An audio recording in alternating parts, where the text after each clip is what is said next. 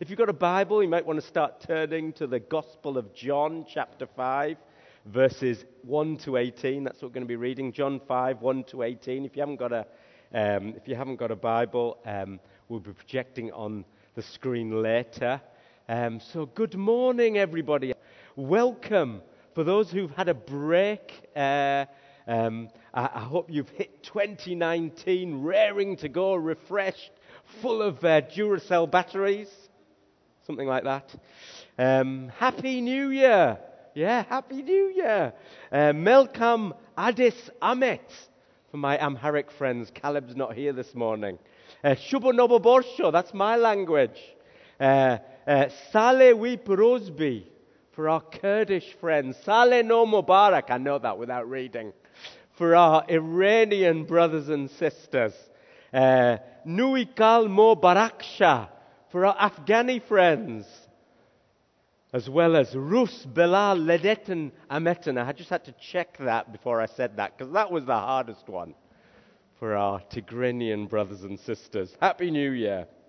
I don't know about you, but I am expectant and praying for great breakthrough in 29. I say that every year because I do. Yeah? But I'm expectant for great breakthrough, just like other years in this year too. What do you think of that? You see, this is an issue of faith for me. I kind of feel a faith bubbling and bubbling inside of me, if you like. And Jesus wants this church, you and me, to be more and more significant, visible, and influential. More, hear this, miraculously transformative, life-changing than ever before. What do you say to that? Bill Johnson, a Bible leader in California, Redding, says, trust is proven most in the midst of confusing circumstances with their corresponding questions. In effect, trust means that what we have come to know to be true about God is greater than all the circumstantial evidence that denies it. This is vital for those who display his unfolding purposes in the earth. That's faith. It isn't brainwashing. It isn't taking your brain out and stop thinking. I believe this is a year, Jubilee, where his weightiness, God's weightiness, the breadth and depth and mystery of his glory and his presence, we felt some of that this morning, will be more evident, more seeable, more experienced in our lives. And we can say, hey, that's very nice, and not receive it. Receiving, Jubilee, is a two-way thing. And listen, the measure of that trust is therefore how we respond to things that don't always turn out how we expect them to. That's the beauty and excitement of an adventure of faith. Otherwise, it'd be boring. God, Jubilee, does what he wants in the way that he wants to, and he wants us, Jubilee, to respond to his ways with trust, belief, and faith. Bold faith, Bill Johnson writes, stands on the shoulders of quiet trust. There's something persevering that happens in quiet trust that bold faith is built on. 2019 Jubilee will be marked as a year of extraordinary faith. Faith in action, faith in relationships, faith in going for some of you, faith to persevere, faith for signs and wonders, faith for creativity and joy, faith for salvation, faith for our kids and our younger people, faith for seeing others rise and serve, faith for provision and generosity, faith for breakthrough, faith for citywide change, faith for the nations, faith for the churches across this whole patch. Extraordinary faith. I believe that. I believe that. It's bubbling. Jubilee, Jesus is building his church, and nothing will come in his way. Hear this, not even you or me. I'm going to pray now before we read this. Yes, Lord, I thank you that you are the God who was present this morning. I thank you that you are the God who is present with us all the time. I thank you, Lord, for the new people, the new faces I see here this morning. I pray, Lord God, that as we approach this coming year, fill us with faith. Fill us with faith. Fill us with a motivation and excitement rooted through your Holy Spirit, through eyes that see things differently, eyes that look upwards, not downwards, eyes that look beyond the calamities and the impossibilities and the hurdles and the walls, with eyes that see the glory of God and his purposes unfolding in the earth, in Teesside, this nation and the nations, in lives, in workplaces, in Alpha, in Foundations, in Ghana, in Persia, in all the different nations in the world that we're involved in. Lord, have your way. Lord, have your way. In Jesus' name, amen.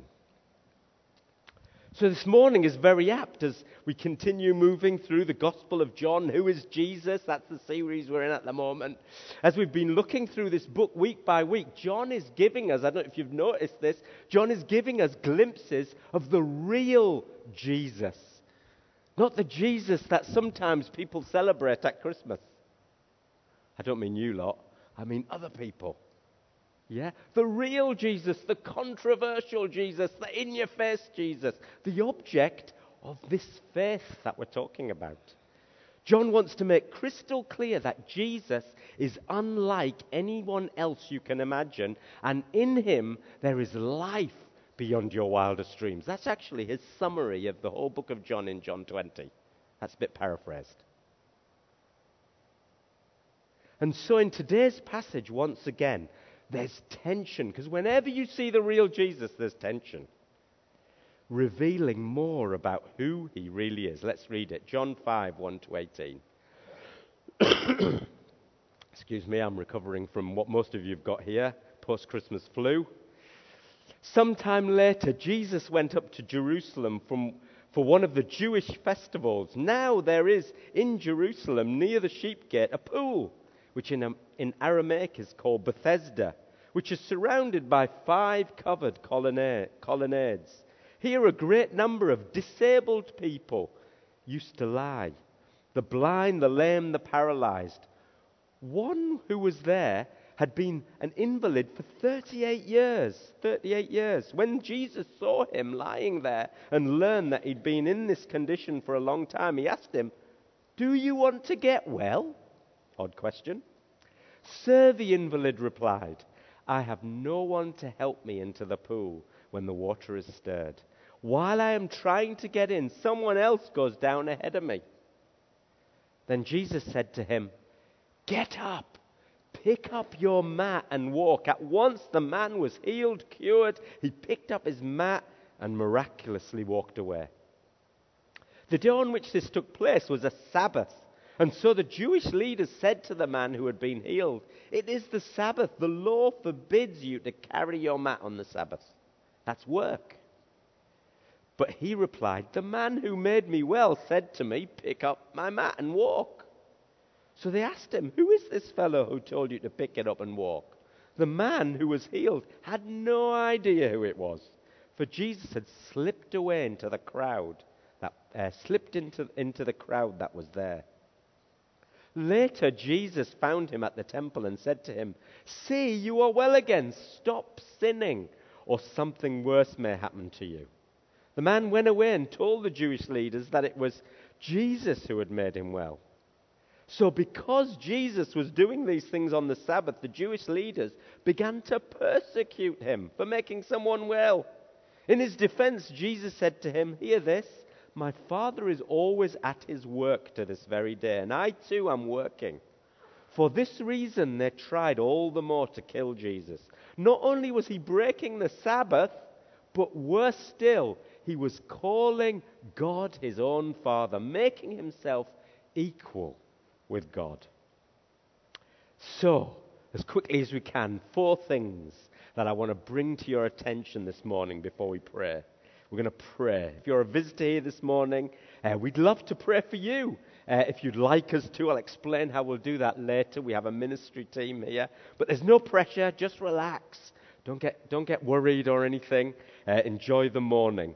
Also, some of you, as we've had worship this morning, but also as I speak this morning, some of you, God's going to give you words about specific people, about specific situations that God wants you to share this morning. So I want to encourage you to be bold, be receptive to what God has for us this morning. We don't believe in boring church, do we? I don't. We believe in a God who encounters. So firstly, Jesus heals. Jesus heals. Obvious. When you read this passage, when you read the Bible, there's no mistake about this. About a quarter of the stories in the Gospels about Jesus' life and death and resurrection are about miraculous healing. One of the most fascinating things when you read about the opposition to all that Jesus faced during his time on earth was never once did anyone attempt to deny his miracles. They sometimes said there was a bit black magic, wizardry, but they never said they weren't real. None of them.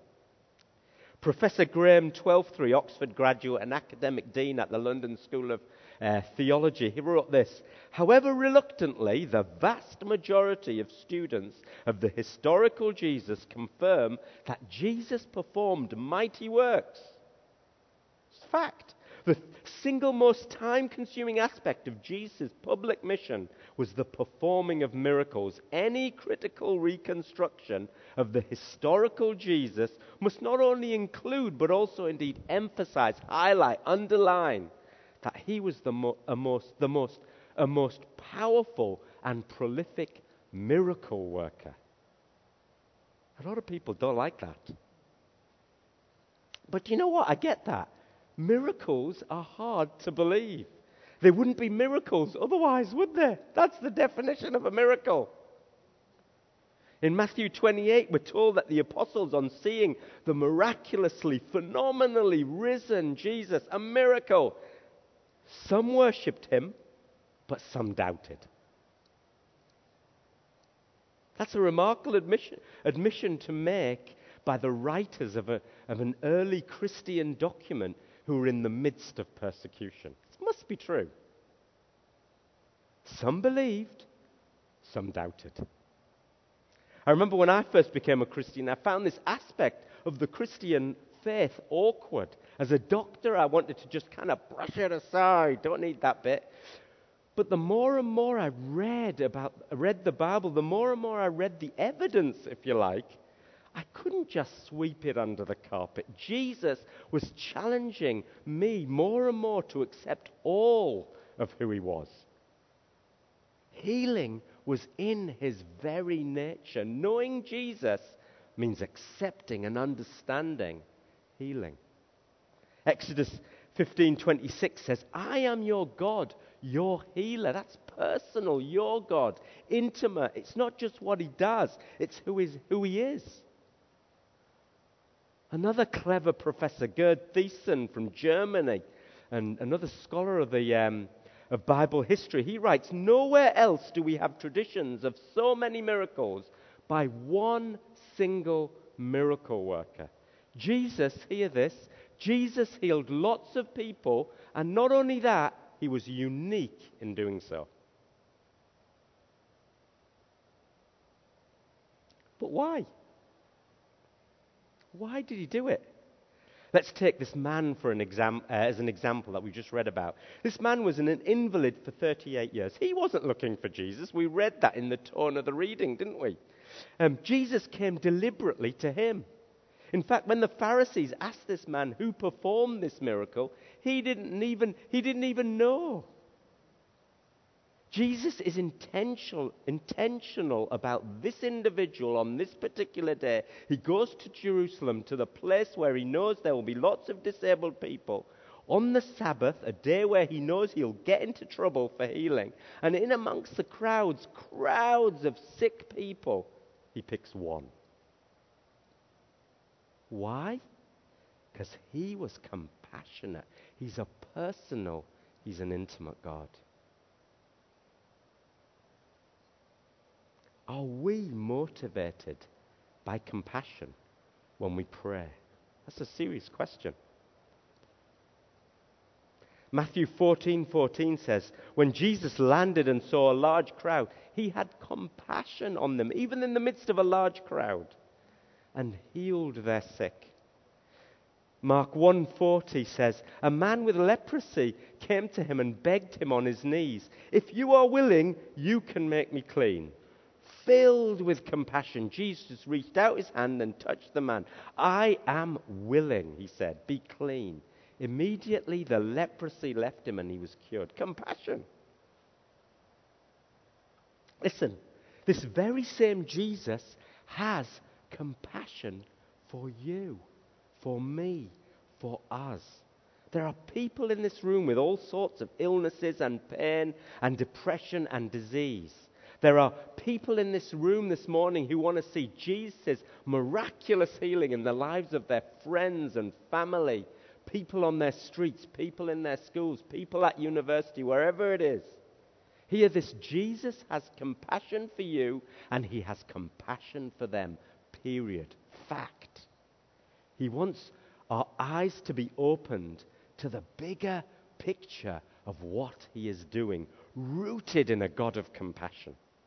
Tim Keller writes this, the Bible tells us that God did not originally, this is my favorite selfie, by the way. That's not Jonathan, by the way. Just in case you were wondering, that's Tim Keller. Anyhow, the Bible tells us that God did not originally make the world to have disease, hunger, and death in it. Jesus has come to redeem the world where it is wrong and heal it where it is broken. His miracles are not just proofs that he has power, but also wonderful foretastes of what he is going to do with that power.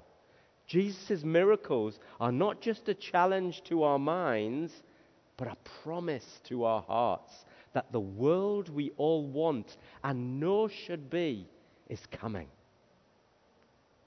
There's a bigger purpose to Jesus' healing. Restoration, the kingdom of God, his rule and reign making a difference.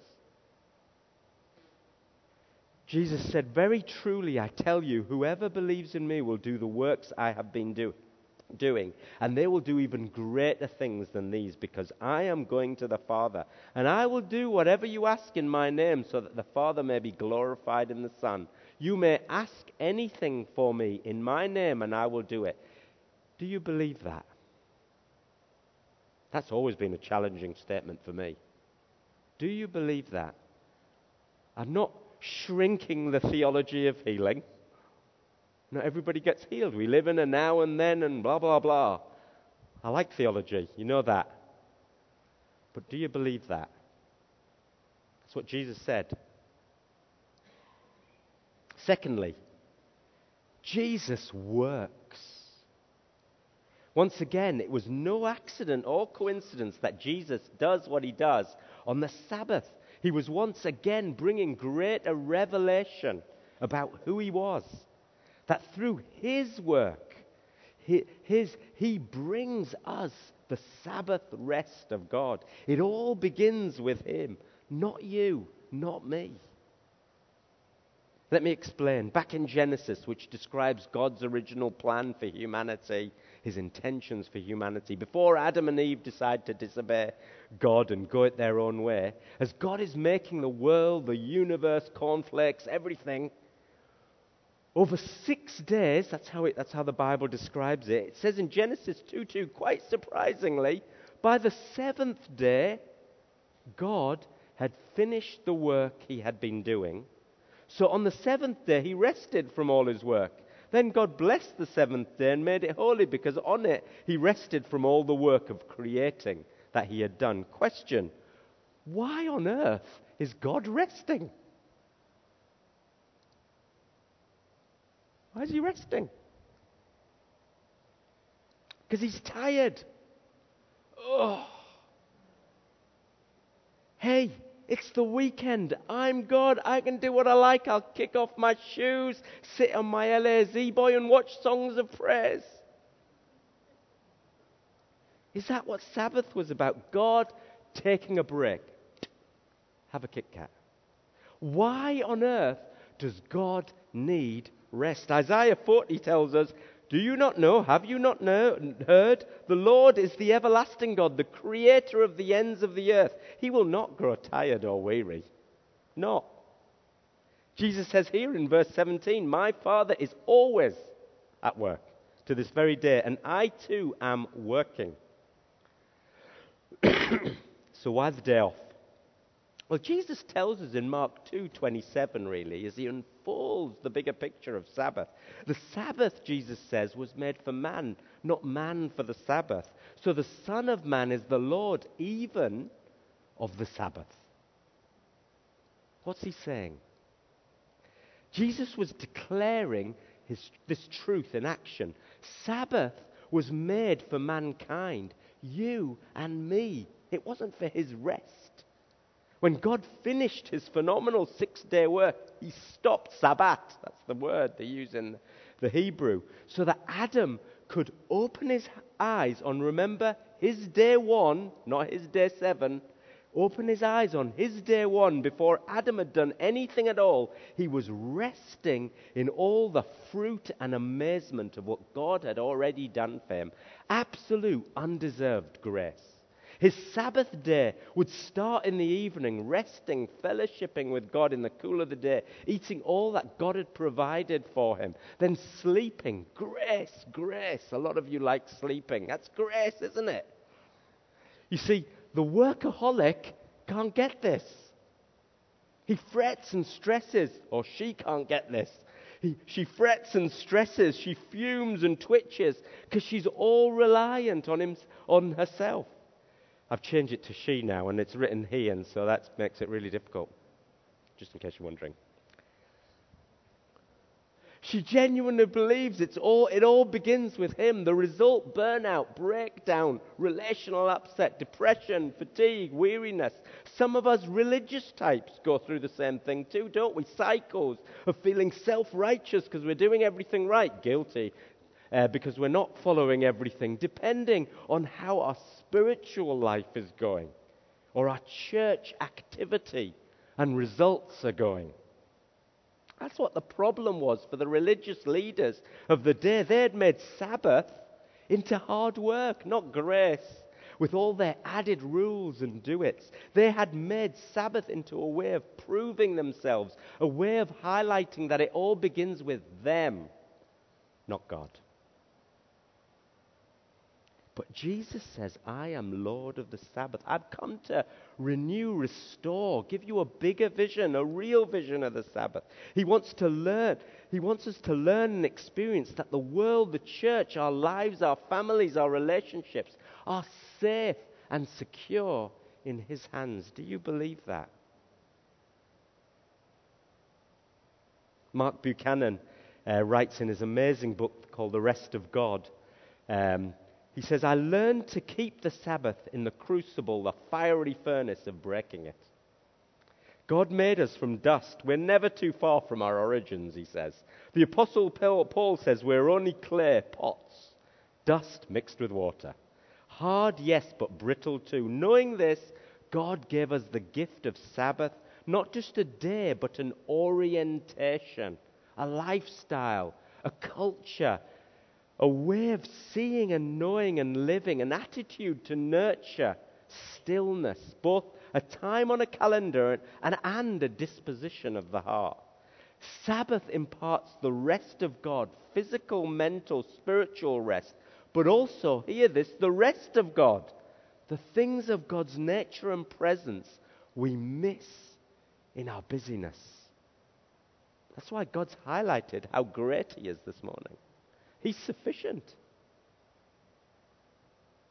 Jubilee, we are free to live, free to give, free to be, as we sang this morning, all rooted in the glorious truth that we are free not to do anything, but free to love him who gave us everything, putting him first. Jesus is Lord of the Sabbath, and he says to you this morning, come to me, all who are weary and burdened, and I will promise give you rest, Sabbath.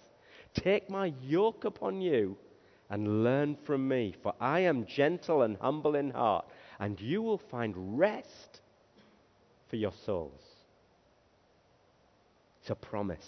Thirdly, Jesus transforms. His understanding of healing is much bigger than ours.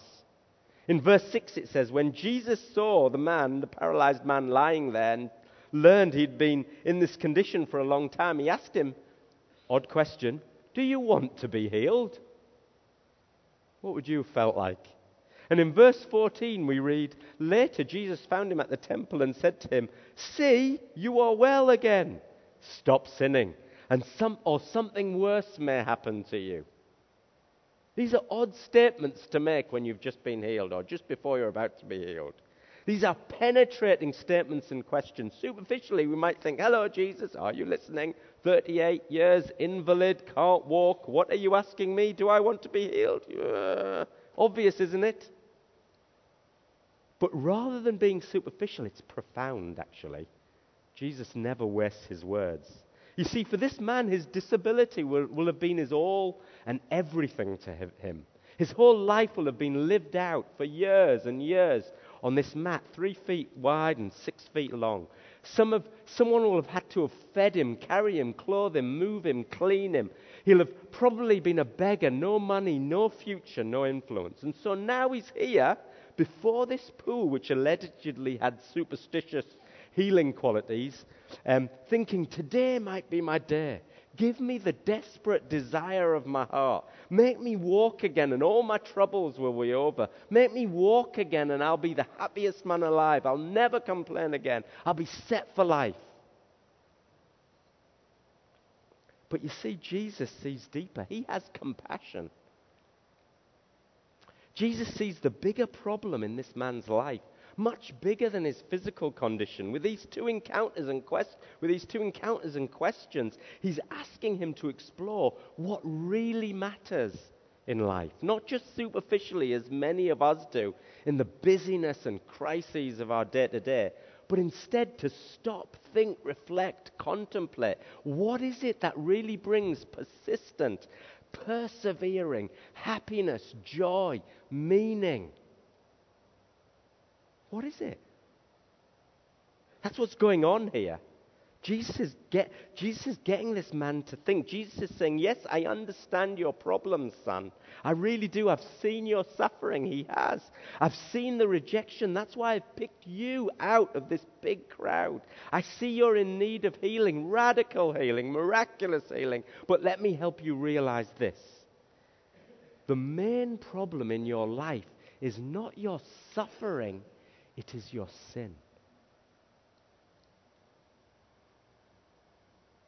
The main problem in your life, he says to this man, is not your suffering, it's your sin. We know what happens, don't we? Give it 2 months, give it 6 months. The reality is he will have moved on. Other pressures and urgencies will have replaced his obsession about his disability. His instant euphoria at being healed, yoo-hoo, will gradually get crowded out by the other stuff of life. You know what I mean. That's just going to happen. We see it all the time. So when Jesus says to this man, see, you are well again, stop sinning, or something worse may happen to you, he's saying, look, I've come into your life for much more than you can see. You have underestimated the depths of your longings. He's saying, by just asking for your body to be healed is not going deep enough. He's saying, if you want real happiness, if you want real joy, you need much more than that.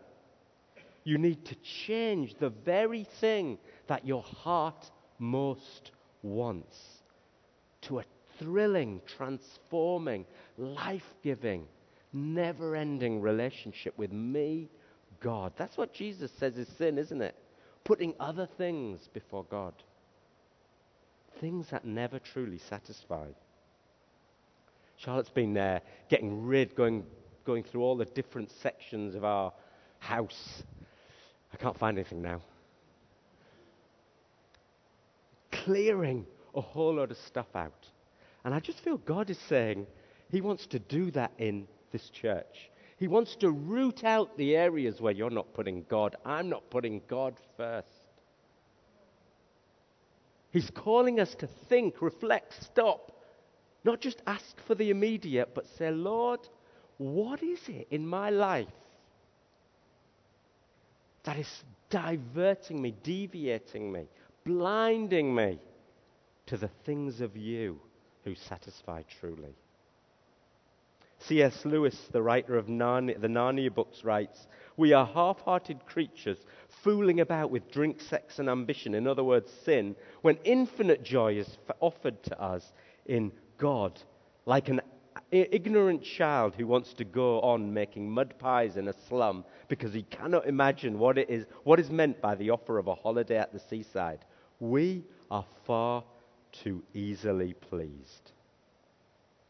Stop sinning, put God in his rightful place, or something worse may happen to you." Jesus is compassionate. Jesus is real. Finally,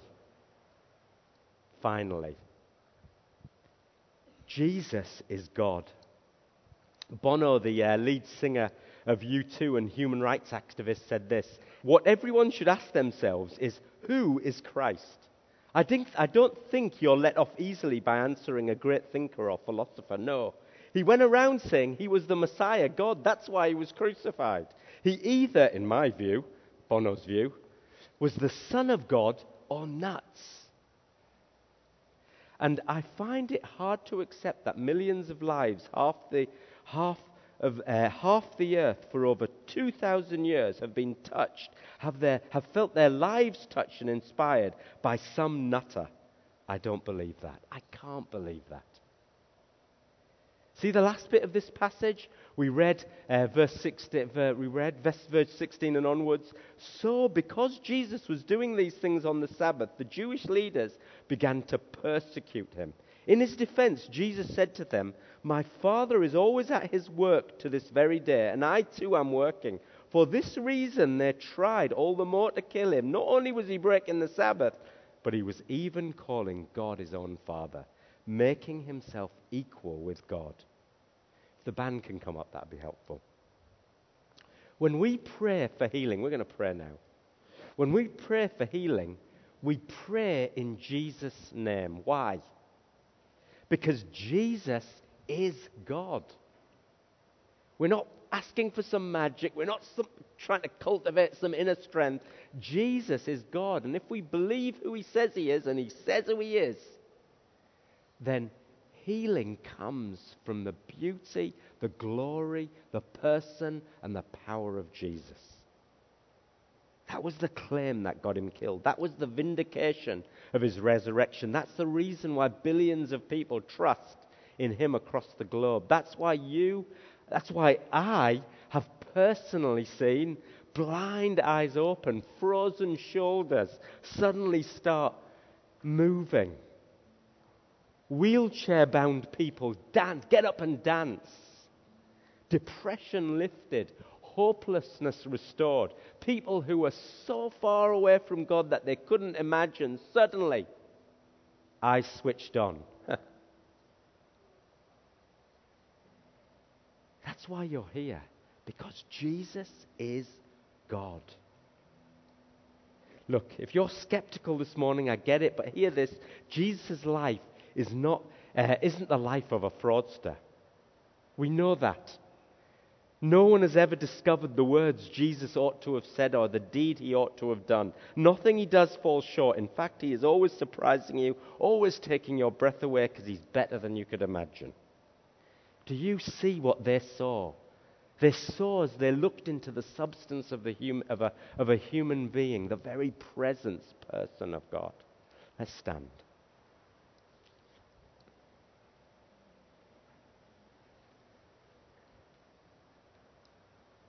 He was despised, Isaiah 53. He was despised and rejected by mankind. A man of suffering and familiar with pain. Like one from whom people hide their faces, he was despised. And we held him in low esteem. Surely he took up our pain and bore our suffering. Yet we considered him punished by God, stricken by him and afflicted. But He was pierced for our transgressions, our total disregard for him, dishonor for him, disobedience of him. He was crushed for our iniquities, not putting him in his rightful place, sin. The punishment that brought us peace was on him, and by his wounds we are healed. Let's pray.